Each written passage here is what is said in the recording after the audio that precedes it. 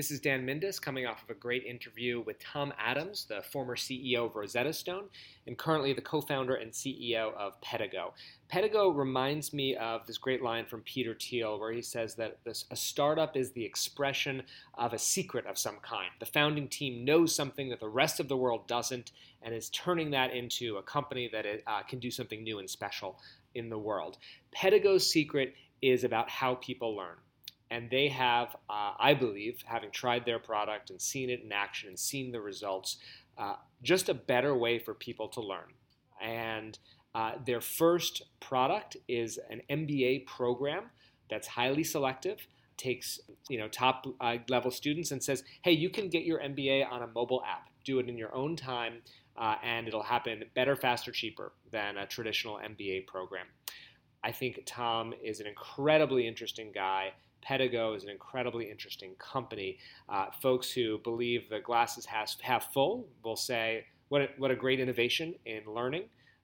Glass half empty view is, how in the heck have we spent so much time and energy and money educating ourselves the way we have to date? But however you view it, I think you'll really enjoy the conversation, and here we go. Tom Adams, co-founder and CEO of Smartly, thanks so much for joining me today.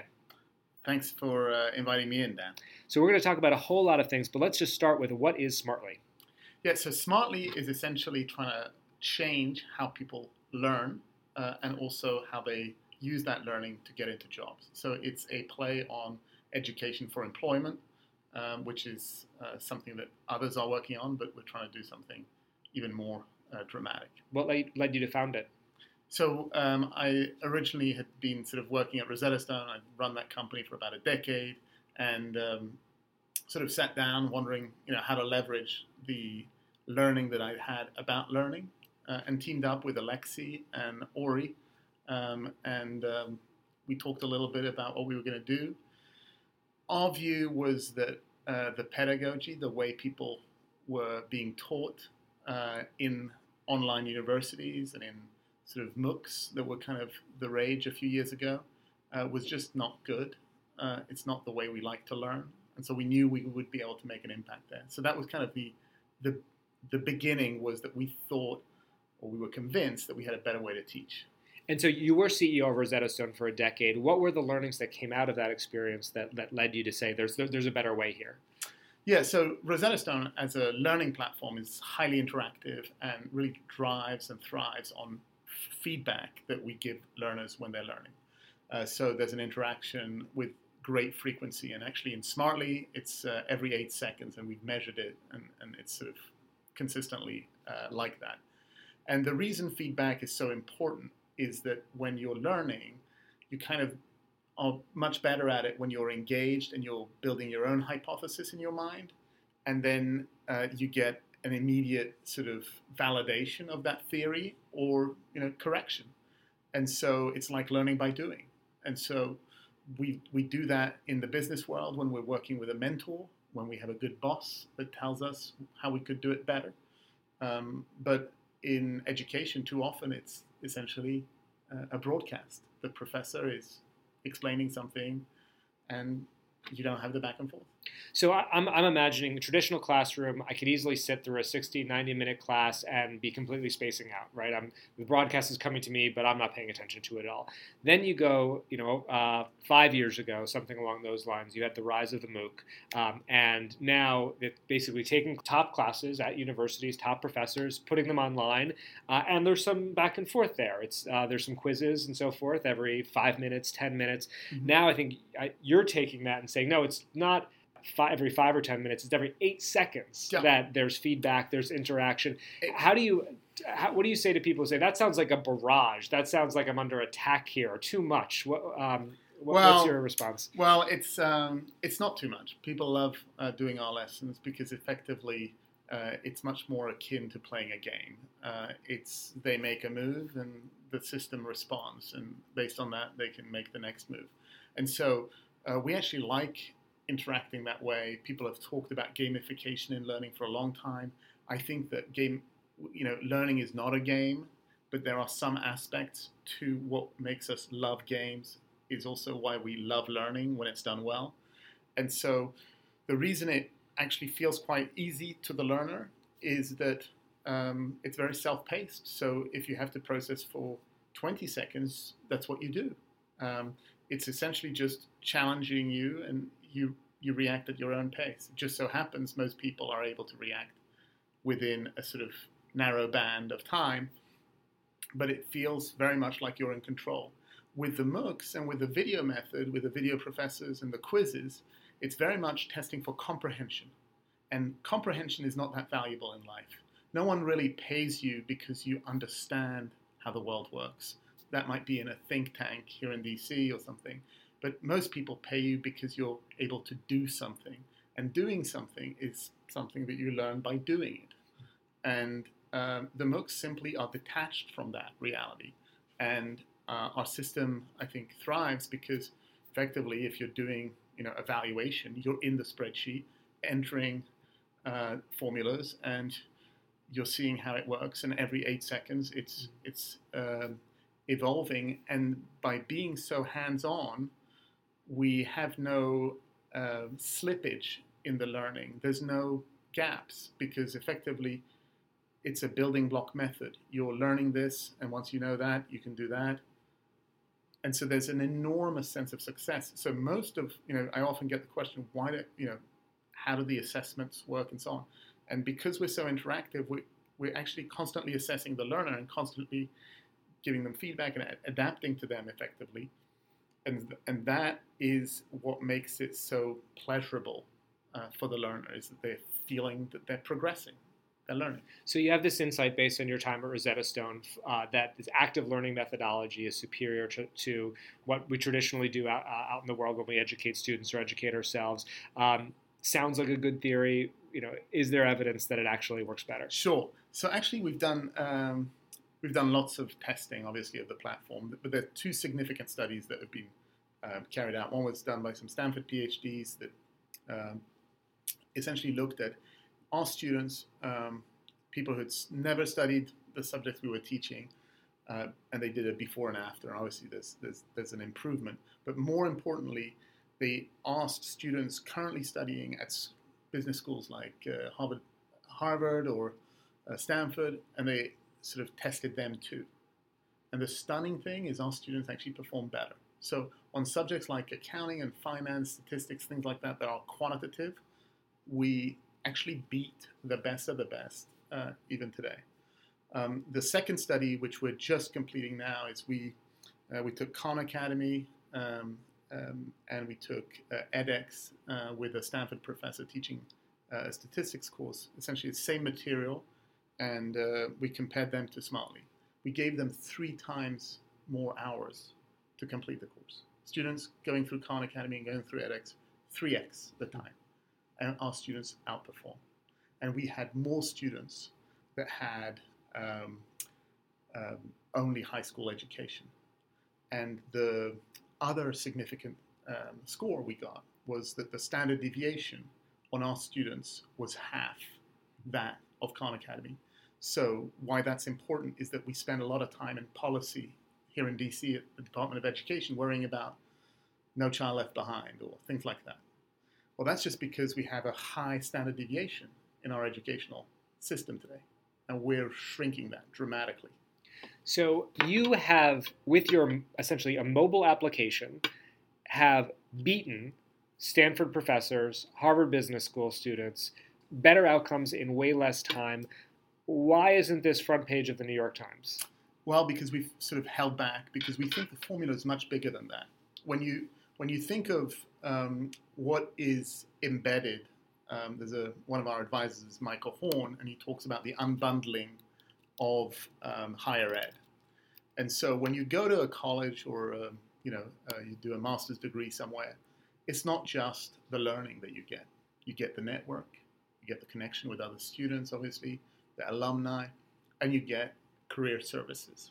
And so we think it's got to be a total formula where an offering like ours will only truly deliver the revolutionary benefit that we know will be there because our pedagogy is so strong once we have those aspects really working. We've built already a career service, and we're able to reach out to all sorts of companies, and they have a positive experience at the moment. We have lots of things to make it even better. And then on the social side, between the students, we have a tremendous amount of activity, but we also see lots of opportunity for improving that. So let's talk about your current business. It's an MBA program. It is purely based on a mobile device, content that you've created using this active learning methodology. But talk to us. Let's say I'm a student. I'm thinking about whether or not to get an MBA. How are you approaching me competing against Harvard Business School? So what's interesting is many people, especially in the technology industry, are real busy in their 20s. There's a lot of things they can do. And one of the choices they're always presented with is taking 2 years out and going off to business school in the Northeast or somewhere far away. And our biggest segment is actually computer scientists working at top companies in Silicon Valley. It's over 40% of our students are of that makeup. And for them, the formula is simple. By doing smartly, they're essentially learning the same stuff as they would at a business school. They're foregoing some of the sort of brand value that was associated with some of those old institutions. They're foregoing some of the softer services and networking. But we're free. We don't cost them anything. And an MBA basically costs $200,000 when you add it all up. So the value's tremendous. And when our students get in, what they realize is that we have a very similar selection policy and practice to what the top schools have. So they're then blown away by the caliber of the other students. And they do meetups and connect with each other and discuss the cases they're studying or their aspirations. So what we're seeing is that the value proposition for students already is compelling. We think it's going to be even more compelling, obviously, over time. So, what kind of give us some data? How many students? How long does it take them? What kind of graduation rates are you getting? Yeah, so we're still pretty small. But we are probably close to being the biggest business school that's got elite students.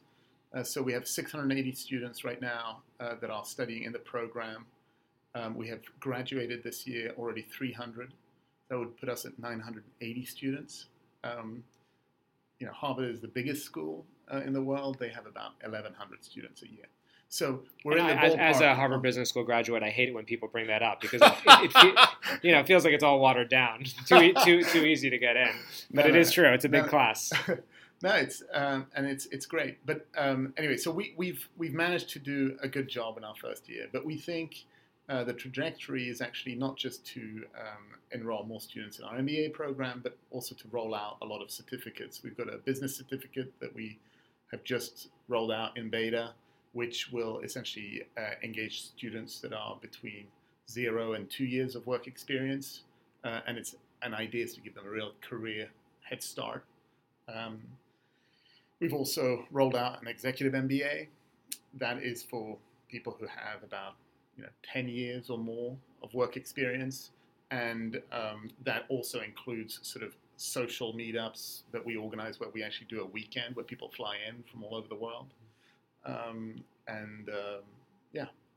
we think that this whole mix of education, which will eventually include things like computer science, will be the basis for not just providing education, but actually providing a new form of connecting with other people. It's quite hard when you leave college to make new friendships. It's not as intimate, maybe. How you socialize with people. So I remember Reid Hoffman talking about why he launched LinkedIn, and one of the things he said, I have a lot of friends right now. I'm too busy for the friends I have, so I don't need another app to help me make friends. What I need is something to help me with my business relationships. So that was a big part of the founding of LinkedIn, which is a tool that so many of us use now. So I'm curious how do you see the future of this shared learning experience that happens largely in a virtual manner? How does that lead to business connectivity and relationships over time? Yeah, so I think that the pretext of education has always been the basis for some of the best relationships that we build. Like many of us sort of go back to our alma mater because that's where we'll find our best friends. And so one of the things we're exploring here is, can one do that again? Can we give people another run at those types of relationships? And what is it about education that makes it possible? Obviously, we would all have a thesis about, large consumptions of alcohol being helpful, or, fun trips together, whatever. But I think that having a shared learning experience actually opens the mind to new relationships. And Reid Hoffman may have said that he had too many friends, but at the same time, I think that many of us wish we could make new friendships. And when we eventually do, we find it incredibly rewarding because it really enriches and broadens our lives. And what we're seeing with our students already, and again, this is a part of the offering that we haven't totally built out yet. It's live, but it's sort of licensed software from other people.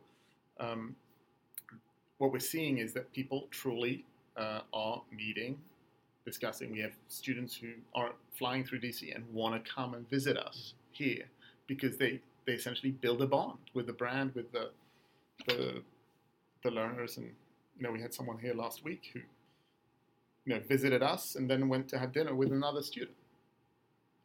So there's something about what we're doing that's got this promise that it won't just help people learn and develop themselves and get on in their careers, but also potentially build friendships.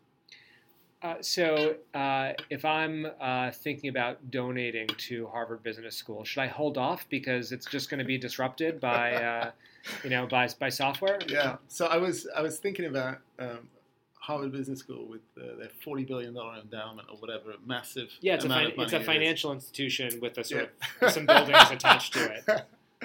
So I'm definitely not going to criticize great institutions like Harvard and so on. Obviously, they've done a lot to evolve thinking through their research, and their students have done amazingly well and done great things for the world. I think that, like any good disruption, a lot of what we're doing is literally opening up space for new customers into the category. If you think of a lot of our users, they are programmers at Google or Facebook, and they would not go to Harvard Business School. They want to do a startup. They just want some business skills so that they can be, a more active or capable co-founder of a company. So I think that, people who would otherwise not go off and learn, the core elements of business strategy or how you value a company and all of that kind of stuff, they now have a way. And, there's only, a few thousand people a year that graduate from, the top 20 business schools. And yet demand is unbelievable. There's over 300 million people, according to our studies, that have a very strong interest in getting an MBA. And again, we're much more than that. We're rolling out certificates in marketing and finance and eventually computer science. So there's enormous appetite. And again, I don't think this is a matter of the top institutions struggling because they have 10 times more applicants than they have places. So they're not going to collapse overnight, or and they have some of these institutions have invested in online learning. It's not as good as ours, and it won't. Our evolution will be very strong, I think. But yeah, I would not bet against Harvard Business School. Well, when I was actually with some business school classmates going to a wedding of another classmate in India, we actually played a drinking game together, traveling around. We drink every time we saw a business school. And there was, every third block, it seemed like there was this little, storefront, effectively saying there it's a business school. And so, but are those are those kind of in-person institutions, not just in business schools, but other kinds of educational institutions, are they going to go by the wayside, or should they go by the wayside because a teacher with a piece of chalk in front of a classroom is going to stack up miserably against what you have created here? Yeah. So I do think we're going to be a better value for learners. Um, Again, I think that there's all these other components, parts that we are building out that are important. Um, is this a winner take all category? I guess is your question, and I think that it could be, because I think that the network effects ultimately, are significant. You know, it's not like the biggest school wins, or else we wouldn't sort of hold up some of these elite institutions so highly. But it's kind of a combination of scale combined with quality, and when you can get that to work, then I think the potential for what we're working on is massive. Because ultimately, if we can not just teach you, but connect you with other students and connect you with alumni who will be favorably inclined the same way you are when someone calls you from Harvard Business School, you are very, very open to talking to them. And that's true. And you just assume people are good, and that gives them career opportunity. And when we can really deliver lots of career opportunity for people, and it doesn't cost them anything, and it's very fast, and it's on your mobile, and it's fun, by the way, our students love it, we'll be big. And so when you look at the current landscape of online learning, there are some that like edX and Coursera and so forth, where it's the elite professors who are creating the content and that students are consuming. There are other platforms where anyone can create content. And then it's marketed out more broadly. And I'm curious how you see that evolving with this far more active learning platform. Yeah. So I think that there's a commercial play, certainly in leveraging the old brands in new platforms. So you're seeing that with Coursera, the fact that they put a Wharton, logo next to a course makes people much likelier to take it seriously and to spend time doing it. The issue for me is that leaning back and listening to somebody describe something isn't an effective way to learn. And I don't think those of us who were lucky to go to, a great learning institute would describe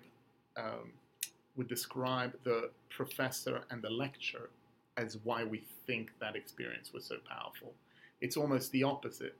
We went to the lectures, to sort of either do a case discussion where the students are really contributing, or we would go and do a simulation, or we would work on a project. But it was the active learning inside the school that was good. And what literally surprises me so much about this traditional approach that's gone into the MOOCs is that I don't think the professors believe in the MOOCs. The good professors are very active, trainers of their students' thinking. They sort of ask you Socratically to explain why you're thinking what you're thinking, and they're trying to get to root causes. And they are very active moderators of a discussion. And so why those would then sort of do a talking head video is beyond me. But that has been the trend. Everyone likes to be on TV. Well, it's been flatters your ego. It's been what's been easiest to execute, I think. So I think that all of those will be like my view is that they are like the fax machine. It will not be something that makes sense to people in 10 years from now. Like watching a video professor for 20 hours is dead. It just, people will continue producing it. Humans have it, just as we have a learning instinct, like we know how to learn incredibly well. We have a teaching instinct. And many of us want to waffle on, just like I'm doing right now, and tell you exactly how I've figured it out. And so the teaching instinct will exist. But I mean, like on the consumption side, will people learn this way? No. It's a relic already today. So 10 years from now, what does Smartly look like? So I think that the individualized discovery-based learning we sort of have down. It's very efficient. The feedback is extremely targeted. There's opportunities for us to make it more adaptive, have more rich cases, potentially more content and things like that. But essentially, I think the opportunity for us is the social and more of the project and simulation-oriented learning. So if you think of what we've built today, it's a learning engine. And what we want to have is the sort of practicing and enrichment piece. Will that involve, virtual reality? Well, for some subjects, obviously it should.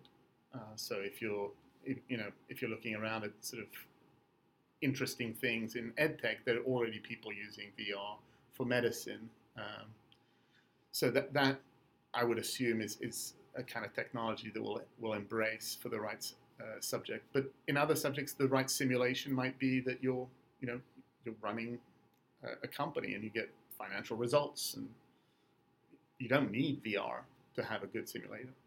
But it will be that increasingly team-based, much more around humans collaborating on stuff, because those skills are extremely important.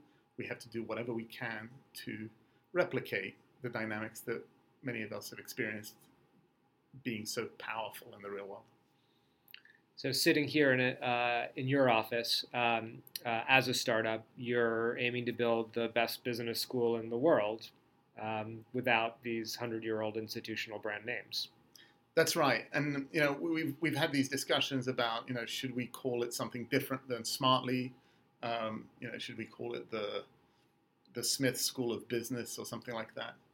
The problem with that is you're playing into these traditional paradigms, and I don't think it's necessary. Our students are amazing; they're elite. They have gone to the MITs or the Stanfords of the world. They love Smartly, and as more and more of them have it, it'll become the normal thing. I'm even projecting that within a few years we'll be graduating 5 times as many or 10 times as many students from our MBA as the top traditional schools. And when we do that, the odds that you meet somebody in Silicon Valley that's very capable, that they have a Smartly MBA rather than a Harvard MBA, you'll see a lot of the Smartly MBA, and that builds your brand. And to some extent, this is ultimately a brand war. And from our perspective, competing on things where we just cannot compete, Ivy, beautiful college buildings, robes at the graduation ceremony, is just the wrong basis. I think a lot of for-profit schools went there initially because they thought that if they just looked like they could be legitimate. For us, legitimacy comes from you try us, you learn with us. You can just sample us in 10 minutes, but I would suggest do a couple of hours, and the results are off the charts, and then this is better. Tom Adams, thanks so much for spending a little time with me today. Thank you.